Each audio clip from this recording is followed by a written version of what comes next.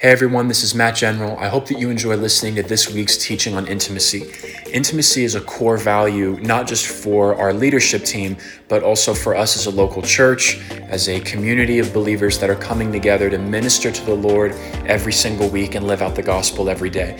I believe that intimacy is not just a message, but I truly believe that intimacy is the message. I believe that it is the normal Christian message, the normal message for the life of a believer, that it is not just one of the things that we talk about. It is the foundation that we live off of. It's what we live into. It's what we live with our eyes fixed on, because intimacy always points to a person, and that person is Jesus. So I hope that you enjoy listening to this week's sermon, and I bless you. We are praying for you. Love you guys so much. And there's a sweet presence of the Lord in here right now, right? It's good. I want to read this to us right now. I didn't write it. I wish I did. But it's absolutely amazing. And I just want you to close your eyes right now. And I want you to imagine this. The reason as to why I'm having faith still play right now is because, and I know we talked about worship last week, but our whole lives are worship, so we could spend every day talking about it, but there's a form of worship in the Old Testament, and it's in the New Testament, but one of the first times that I believe that we see it is in the Old Testament, is when King David is summoned by King Saul to come and play a spontaneous sacrificial song on a stringed instrument for him. It's when Saul is tormented by demons. That word of praise actually has a name, and it's called Zamar, and it's one of the 7 Hebrew words that we use for praise. And it's the whole purpose of a Zamar praise is that in that moment it hushed and removed the demonic spirits that were tormenting Saul. So he would summon David. David would come and play a Zamar praise, whether it was in the same room, next to him, whatever it looked like. David would do this Zamar praise, and Saul would be stilled. And so even as you're in here tonight, and you're saying, well, nothing's really happening to me. I don't really feel any different. And without going off on a tangent too much on that, we're not necessarily here for us to get a feeling of being or feeling different, or we're not necessarily waiting for something to happen to us. We're giving him what he is worth, and we're giving him what he deserves. And when you realize that it's not actually in the performance of your behavior that he delights in, but simply as you as the object of his affection, your heart behind service and your heart behind worship will actually totally change entirely. And it no longer becomes about how you behave, but it becomes about how you behold him. And so I want you to hear Jesus speak this over you. Marry me, let me be all to thee. None can be what I can be. Give ears to hear and eyes to see, and thrill your soul with ecstasies. Fill your heart with joy and peace, and make internal wars to cease. And lift you above life's miseries. Open your eyes to mysteries. Impart to you my victories. Love you now and endlessly, and marry you eternally.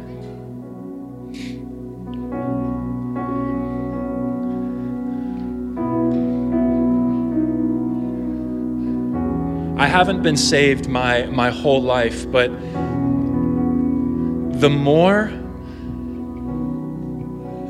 that I begin to know the Lord, and the more that I begin to actually know him, and can I just say this? This is a disclaimer to what it is that I'm about to say. If love that you didn't earn and love that you didn't work for is the most offensive thing in the world.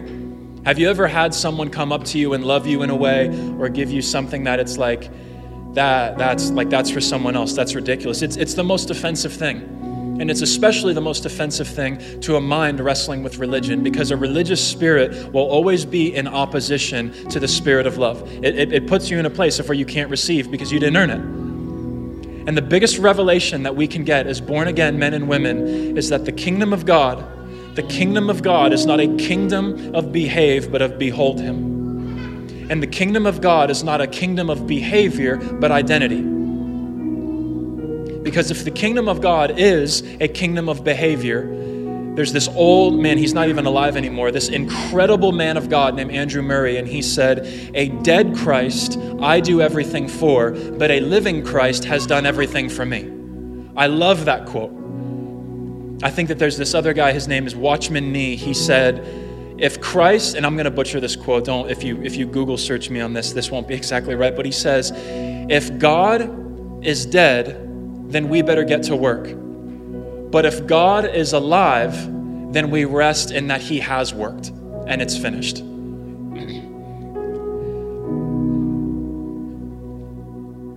And the more that I know Jesus and the more I love like that, what Jeff shared at the beginning of the night about what it truly means to know him, that's one of those ones of where I read it and I'm like, man, I can't believe that's legal. I can't believe this is in here. I can't believe that's in here. And sorry, I'm not pausing because I don't know what to say. I'm pausing because I want to say the things that actually matter and the right things. And I feel like I'm to a place now of where I can confidently say this without regretting it as soon as I say it. I'm convinced that the essential Christian life and the essential Christian marriage is that he has come to marry you. And I will give my life for that statement. I'll really give my life for that statement. I really believe that. Because what made me go in the total opposite direction of knowing Jesus was religious acts and duty and behavior in the absence of knowing him. And anyone can perform service. Anyone can perform service. Marines know how to perform service. Someone in the army, someone that works for a huge company, anyone can know how to perform service. If I was to say right now, by the end of the night, this whole room has to be painted blue, it may not all get done, but we would get to work. Every single one of you would get to work. It would have to be done. But service is not the defining factor of a heart that knows him and that is in love with him. Because if it was, I personally believe that the suicide rate would be lower. I personally believe that drug addiction wouldn't exist. I personally believe that marriages that end in divorce wouldn't end in divorce. I believe that anyone struggling with any form of addiction at all ever, it really would cease to exist. Because for me personally, my life of addiction ended when I realized what he felt and what he thought about me. And it changed when I had a series of men look at me and just say, Matt, when are you going to get it? Honestly, when are you going to get it? You're no longer a drug addict that needs to be worked on. You're a son that needs to come into the revelation of your royalty. And for some reason, we do this thing of where we walk around. How many of you have done this? You've prayed the prayer, and hear me on this. Seriously, dear Lord, please hear me on this. Please give me, I'm not even going to probably talk the whole time, because it's my gosh, it's obvious that the Lord is so here in his gentleness and his kindness tonight.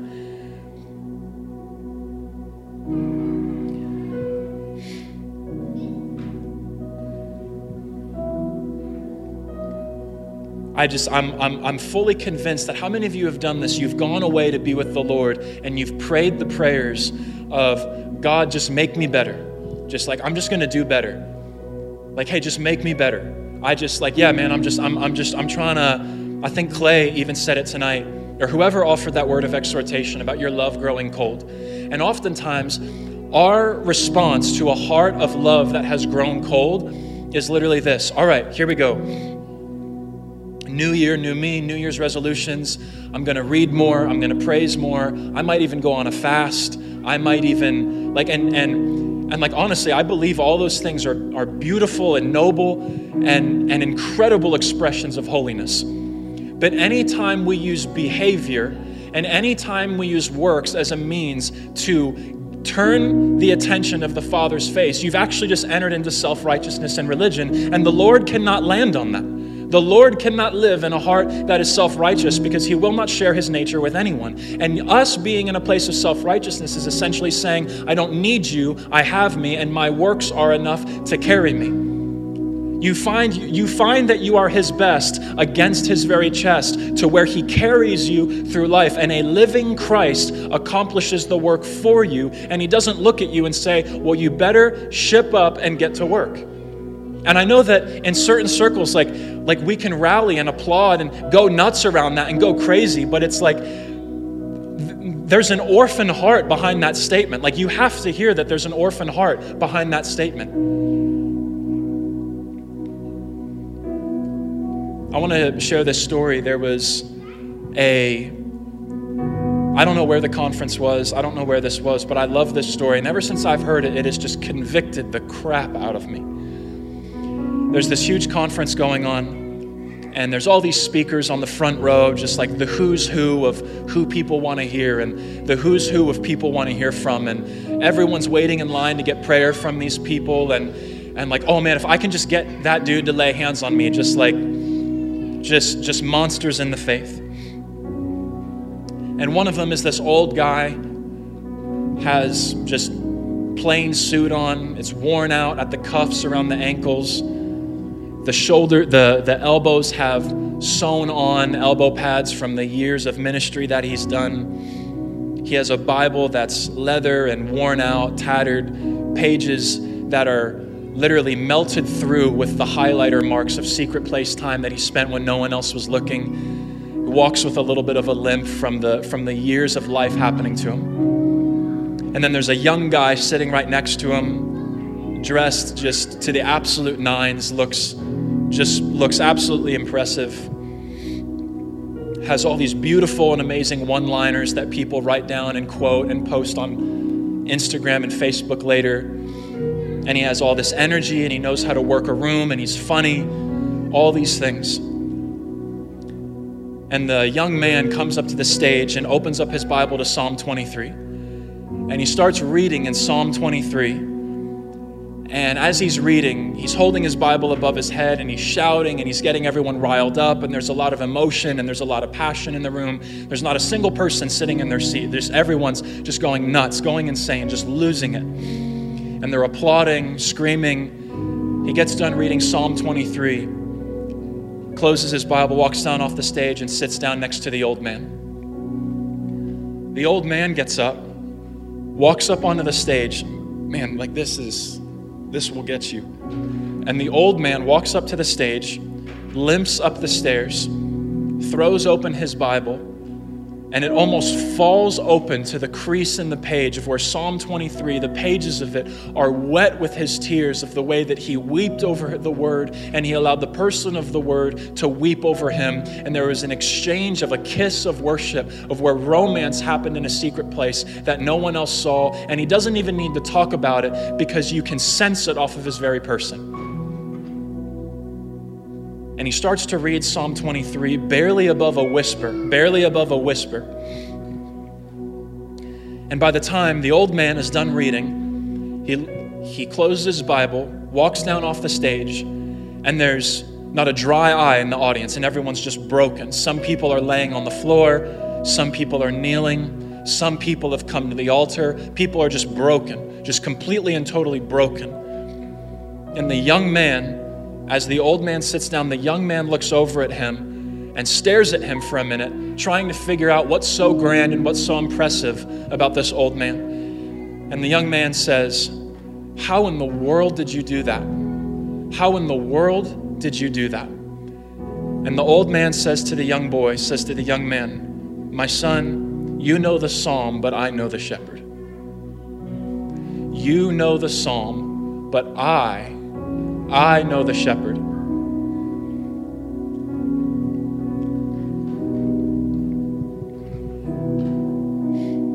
not to get like super heavy right now or like critical at all. And I'm not even remembering the verse reference. Someone that knows the word way better than me can shout it out if you want. I believe that there's going to come a time of when the people of God stand before the Lord, and there's people that do not come into heaven, and they say, Lord, we did all of these things in your name. We cast out devils, we healed the sick, we laid hands on the sick, we cleansed the lepers. We did exactly what you said. We did everything. We did it exactly how you said. We imitated you. And the Father will look at them and say, depart from me, you workers of iniquity, for you don't belong to me. Laying hands on the sick, seeing them recover, being able to do miracles with the Lord. I used to think that was the mark of a true and mature Christian. And sometimes, I'll just be honest, sometimes I still do. Well, if they got healed, it was a success. And I used to measure success by, well, how many sick were healed? How many, like, what were the works that were done? And I believe that verse is in Scripture for a reason. When Jesus says, depart from me, for you never knew me. Dude, how the heck did we not know you? We did everything that we said, and I believe it goes back to what Jeff shared at the beginning. Those that know him will be those that are in love with him. And those that are in love with him will be those that are fearless to let him love them. And I don't believe that Jesus is looking for workers. I believe that he's looking for lovers. And I believe that the normal Christian life is a life that looks at sitting at the feet of Jesus and adoring him long enough to where you've heard the expression of show me who your friends are and I'll show you who you'll be in 5 years or whatever. I used to hear that from my parents all the time. And I hated it because most of the times because they were right. They were right more than what I gave them credit for.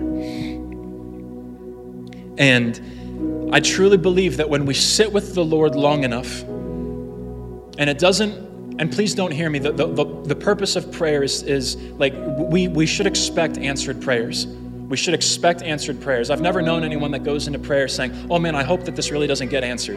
Like, that's ridiculous. But here's the thing. I don't even, like, dear Lord, like, have mercy on us in this. I don't even want to have a prayer life that's based off of I can only love him if he answers me. Let it be, I just want to come close enough simply just to hear him breathe. Just to hear him breathe. A woman by the name of Mother Basilia Schlink said, he is here, what more could I want? He is here, what more could I want? Because when I describe that, when I tell you that Jesus, he is the answer, he is the solution, he is the solution within the solution, he's the source. When I come to him, I'll find like, man, I already have my answer in him. Like he actually is the answer. And soon it's not even about getting prayer answered in the way that I think I need it to be answered. It's about, did he touch me and did I touch him? Because I can tell you something, that I've had my prayers answered, and all it really did was give me permission to live in a place of independence from him. And oftentimes what we're really praying for is, Lord, if you'll answer this, if you'll help me in this, if you'll give me this. But really what I'm saying is, answer me this so that I can continue to be a God unto myself. Answer this so that I don't really need you. Dependency is the language of sonship. Dependency is the language of sonship. And when I forget that I need to depend on him and I become impressed and inflated with myself again, I've left first love. I pray that the Lord would cripple us with his grace and cripple us with his love and wound us with a love sickness that is only satisfied by secret place lingering and longing with him. You want my personal opinion on this? This is what I would like to suggest to you. I believe that that's the answer to any person that brought a problem into here tonight. I like, my gosh, I'm so convinced like that's the universal answer. I'm so convinced.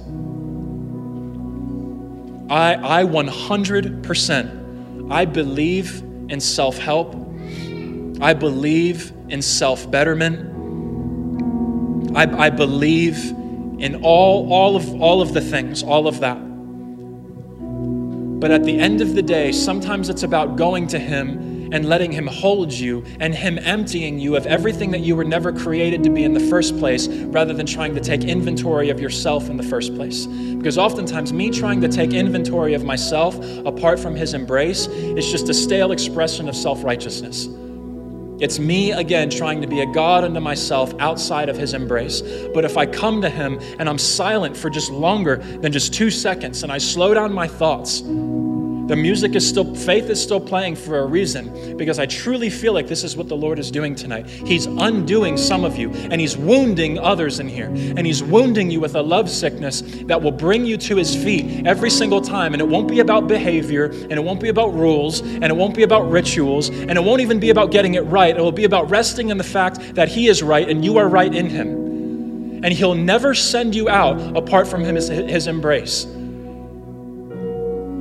I can't tell you the amount of times I've come through the door after a day, or things have gone on and I'm irritable with Brandy, or maybe I'm short with myself, or like we're sitting down eating dinner and I'm just like, I'm there, but I'm not there. And I'm like, the meal is made. I'm excited to see my wife and my son, and I'm not even present, and I'm not even there. And I'm like, I'm not even involved. And she could ask me one question, and it's just, I'm like, oh, like, yeah, no, it's great. And it's very short, and there's nothing there. Do you know, for me, and this is for you, just reach out and take it. It's because in that day, I was so focused on my performance rather than the embrace that I'm just burnt out on my own efforts. And I'm just, sorry to be so crass, I'm just pissed off at myself. And a heart that is at unrest in here will create an environment of chaos out here.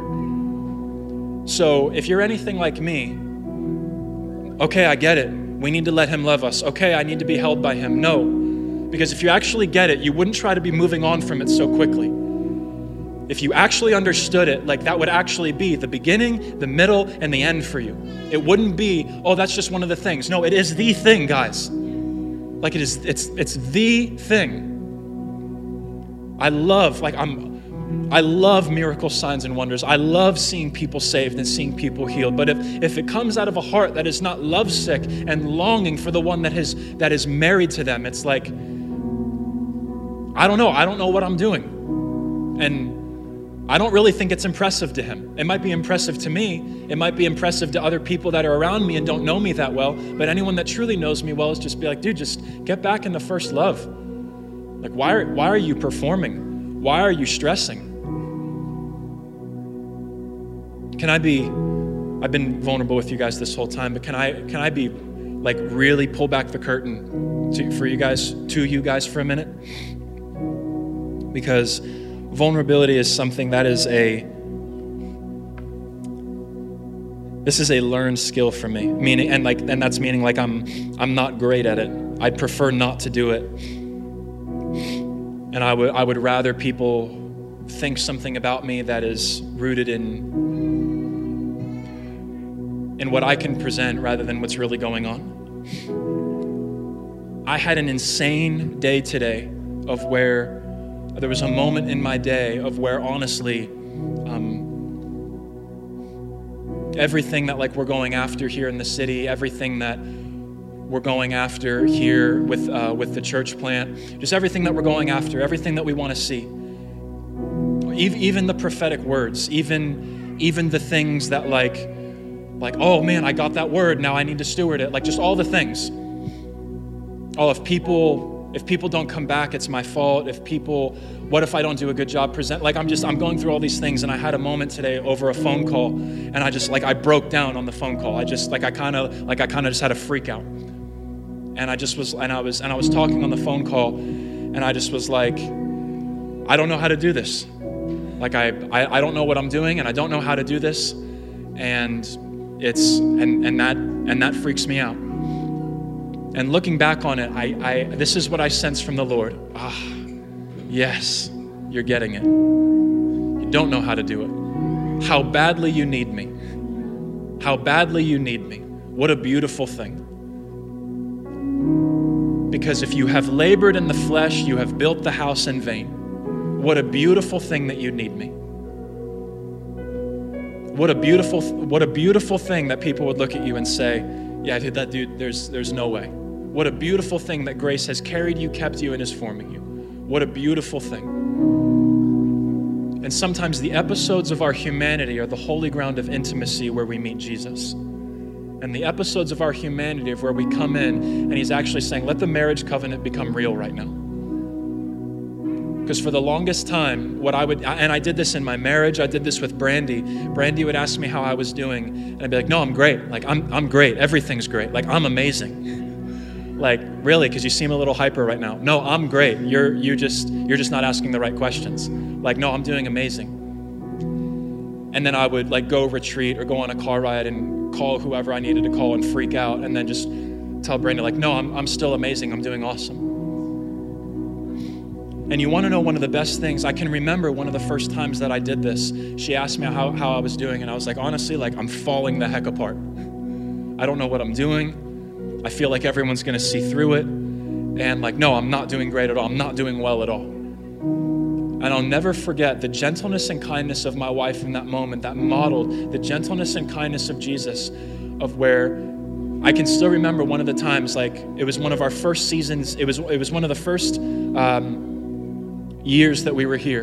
And I remember walking through the door. And at this point, my gosh, guys, I'm so filled with pride. Like, I'm so filled with self-righteousness and trying to be a hero on my own, a savior on my own.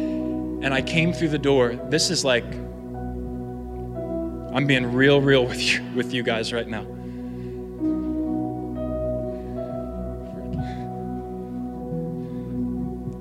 And I remember coming through the door, and I saw my wife, and I lost it. Like, I'm pretty sure just being real, I'm pretty sure I fell into her. And there were some things that came out in that moment, but literally, it was years of me pretending like I had it together. It was like, oh, this is what a man is. This is what a husband is. This is what a godly man looks like. Do you want to know the picture perfect image of a godly man and woman? Do you want to know what it is? It's being unbelievably broken at the feet of Jesus, and then he kisses you back to wholeness. Like, that's freaking insane. Like, that's amazing. It's being unbelievably broken at the feet of Jesus, and then he kisses you back to wholeness. Half the stuff that I'm referencing right now, I was supposed to open to it and read it. It's out of Song of Solomon, chapter 2. If you're wondering, you better put some Bible behind this for it to be legal. Trust me, if we were to open that, it'd be better than what I'm saying. It just would be that much more rich. And I remember in that moment, as all the junk is coming out and all these things are coming out, and all the false identity, all of the performance, just all of the stuff. And you know what my wife did, honestly, in that moment? She didn't say anything. She didn't try to fix it. She didn't try to remind me of prophetic words. Even though if you're by yourself and you're alone, all perfect things that you should do, she just held me. That was it. She didn't ask anything. She didn't ask to fix anything. And it was, do you know that for the first time in our marriage, and for one of the first times in my life, it was the first time I ever allowed another person to ever do that for me. Sometimes the most impressive and deep deliverance can happen in someone just giving you a hug. It is in his embrace that you will find true rest. And then all of a sudden, your sin struggles don't become about your ability to resist sin. It comes about your ability being able to rest in love.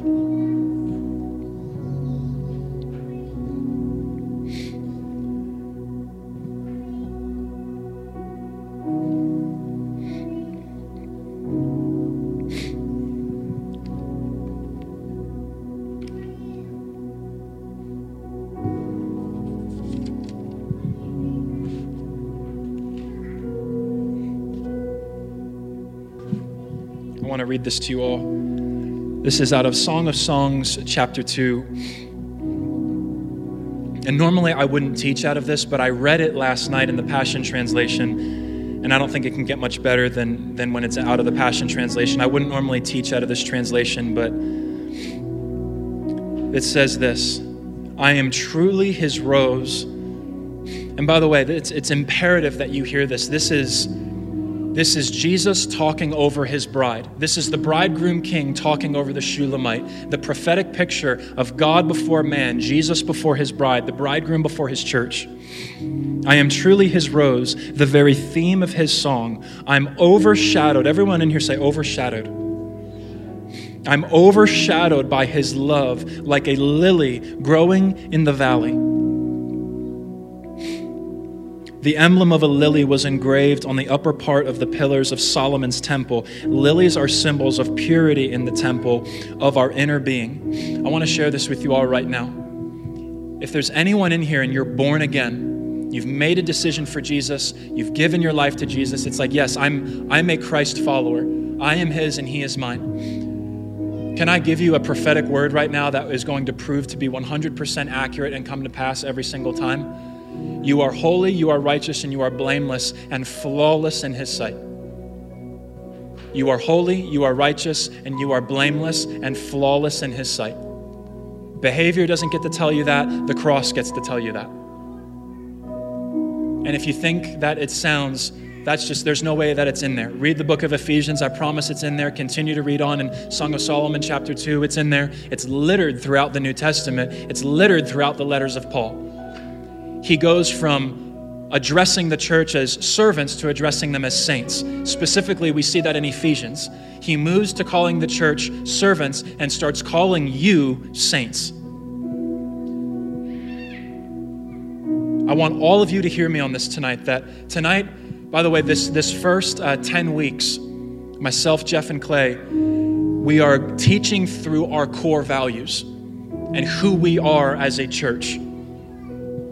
I just realized right now I never even went into giving. I never took up the offering, so I'm sorry.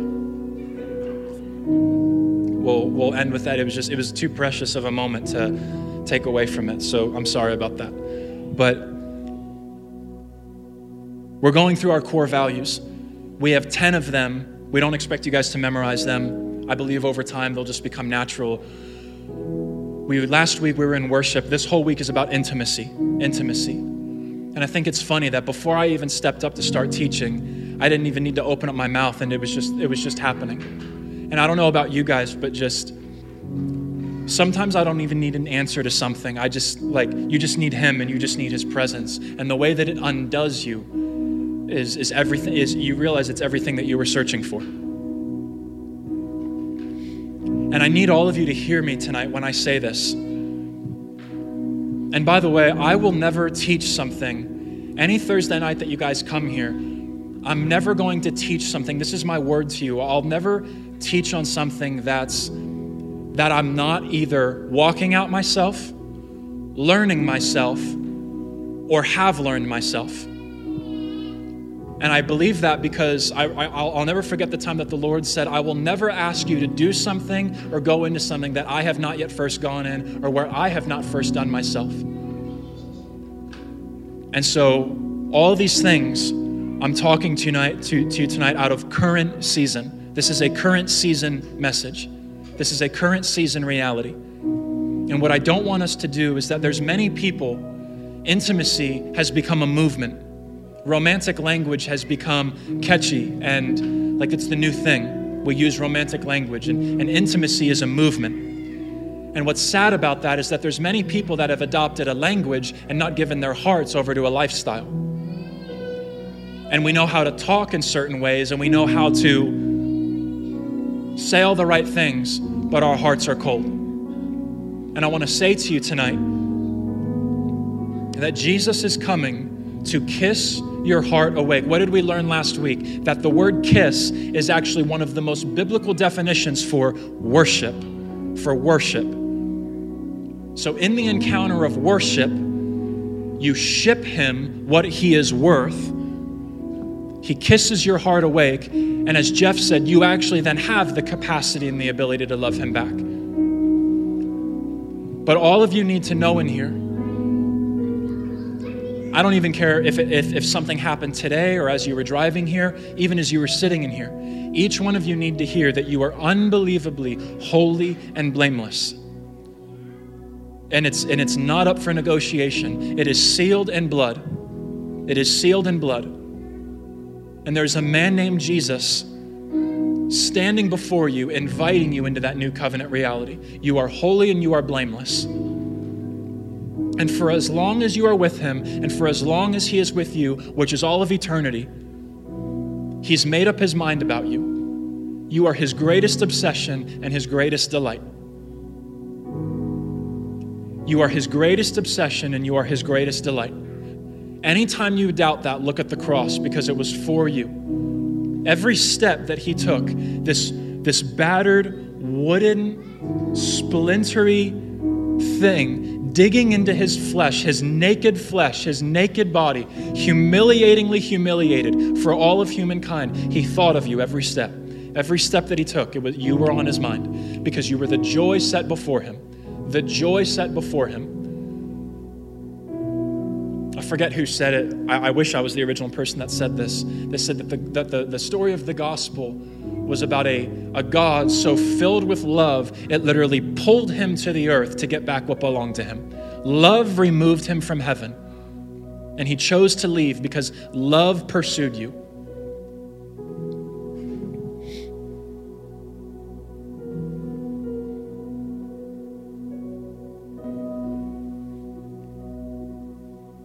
So here's how I want to close this tonight.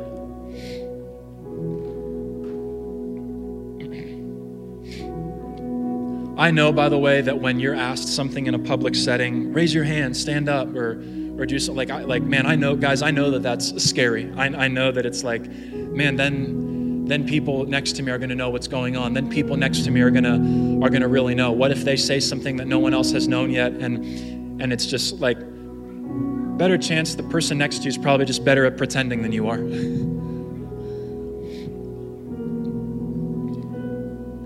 If there's anyone in here tonight and you can just say, I've been dealing with perpetual hopelessness. Like this has just been, like, it's not all the time, but there are just times where it's like, no, like there will just, like, hours and days of my life have been robbed because just hopelessness. I'm asking you I was vulnerable with you guys tonight, and I'm asking you to be real with me. If you've been dealing with hopelessness, I just want you to raise your hand. In any way, I don't even care. I don't even care to what degree. Okay. You put your hands down.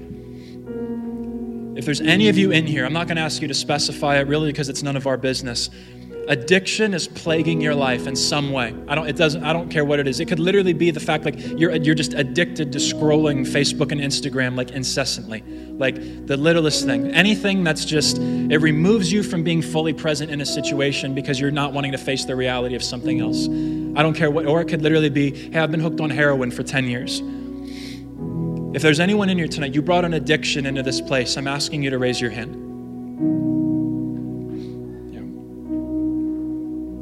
You can put your hands down. If there's anyone in here tonight that it's just, hey, I don't know what it is. I have this fear that just the worst is going to happen at all times. Like I'm just waiting for no, it's not getting better. It's getting worse. And it feels like it's only happening to me. Like you're just wrestling with fear. Just fear in general, whether it's fear of losing something, fear of having something, there's just fear. I want you to raise your hand.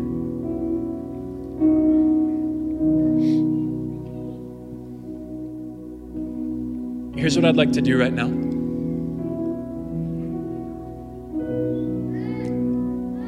Can we just close our eyes? I don't want you looking to the person to the left or the right. No distractions in this time. This will be the most important thing that we do tonight. This is the serious business of heaven right here. This is the serious business of heaven right here. And then Jeff, Clay, Paige,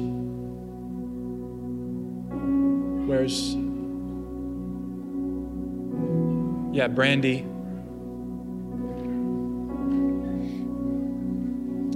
Steve, anyone that would be on the ministry team. I just want you to walk around and begin to pray for people, because I'm pretty sure out of those three things, each and every single person raised their hand in here tonight. And here's what I want to do. It's 8:53 right now. I just want to invite the rest of our team, and I just want you to sit. It's 8:53. We're going to honor your time, be out of here by 9, honor the fact that you have work or commitments tomorrow or work tonight or something. Let's give him this time, and we're going to come around. We're just going to pray for you. And the only thing that I ask right now is that you just receive. You have to do nothing but receive in this moment. I don't care what that looks like for you. Get on your face, get on your knees. Whatever you want to do, we just want you to receive. And so I'm going to pray right now. We're going to sit in this time. The team is going to come around. They'll just lay hands on your shoulders. And then if it gets to a point of where you need to leave and the time has come for you to go, we bless you. We love you guys. Thank you so much for choosing to be here with us tonight. We'll be back here next Thursday, same time, 7 p.m. to enjoy Jesus as a community. But Jesus, I just thank you right now.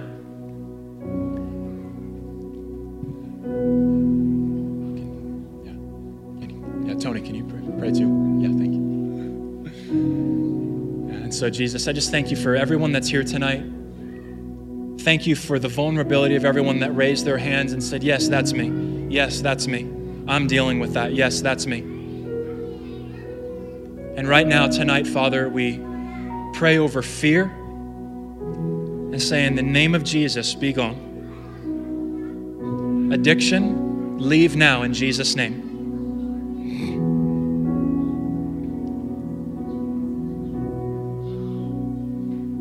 As Clay and Paige and Faith and Steve led us tonight, you have full permission to get your hopes up. Get your hopes up. Hope, be restored in here tonight. Drug addiction, I command you to leave right now in Jesus' name. The King of Kings is in the room, and you're not allowed to stay. You're not welcome here, and you're no longer allowed to touch these ones. It doesn't belong to you. You don't get to have them anymore. And even the regret of drug addiction, I know that feeling well. I don't say this nicely, but in the name of Jesus, shut up and get out.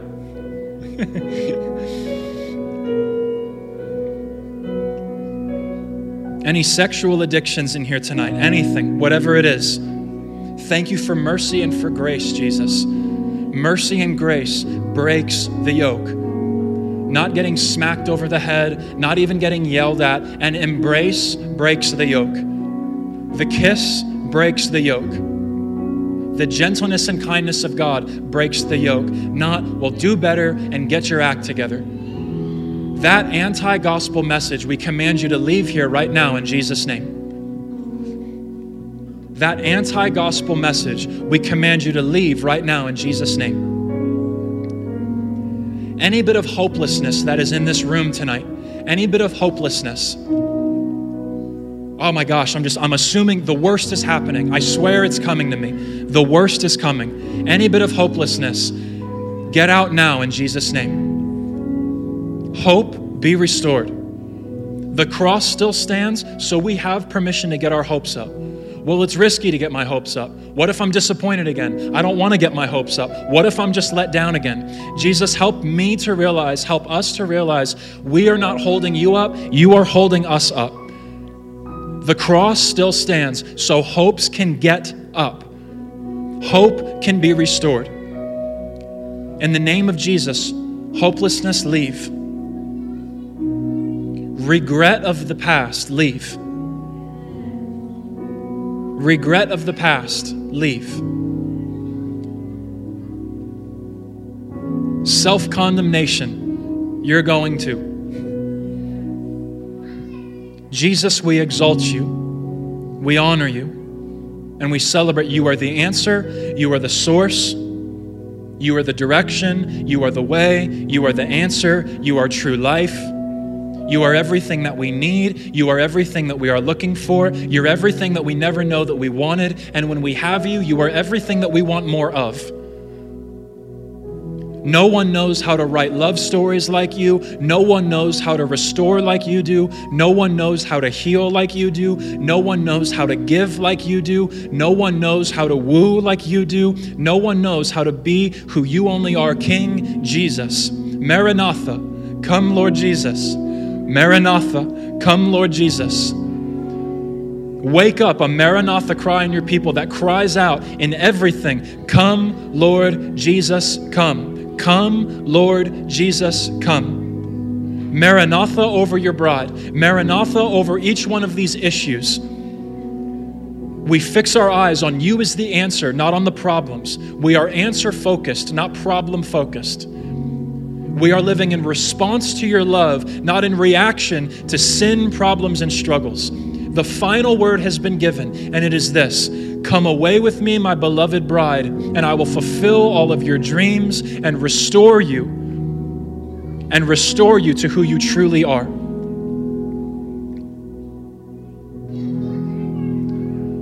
I will melt you into my image in the effortlessness of my grace.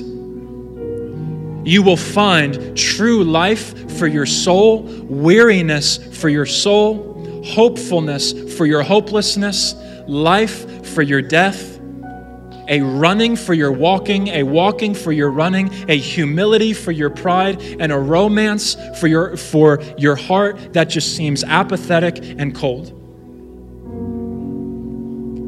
Come to me, all of you who are weary and heavy laden, and I will give you rest, and I will pull you into this embrace of the new covenant where you find you are new, and it is not just fake, it's not just a feeling, it's not just an emotion, it's not something that's whipped up because the music is right, and the atmosphere is right, and the lights are right. It's because the one that is right and perfect and holy has positioned himself in the room and is calling you to himself and calling you home. Take your eyes off yourself and fix them upon the lover of your soul and cast your crown at his feet. He is here.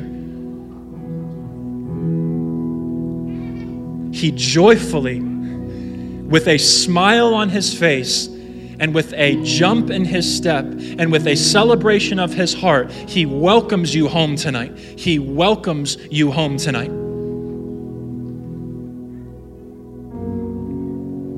He welcomes you home tonight.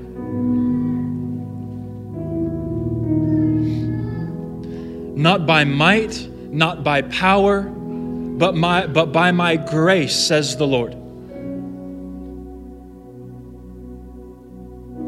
See him and receive him. Be with him and lean upon him. Daily say I do to his proposal and pursuit of you.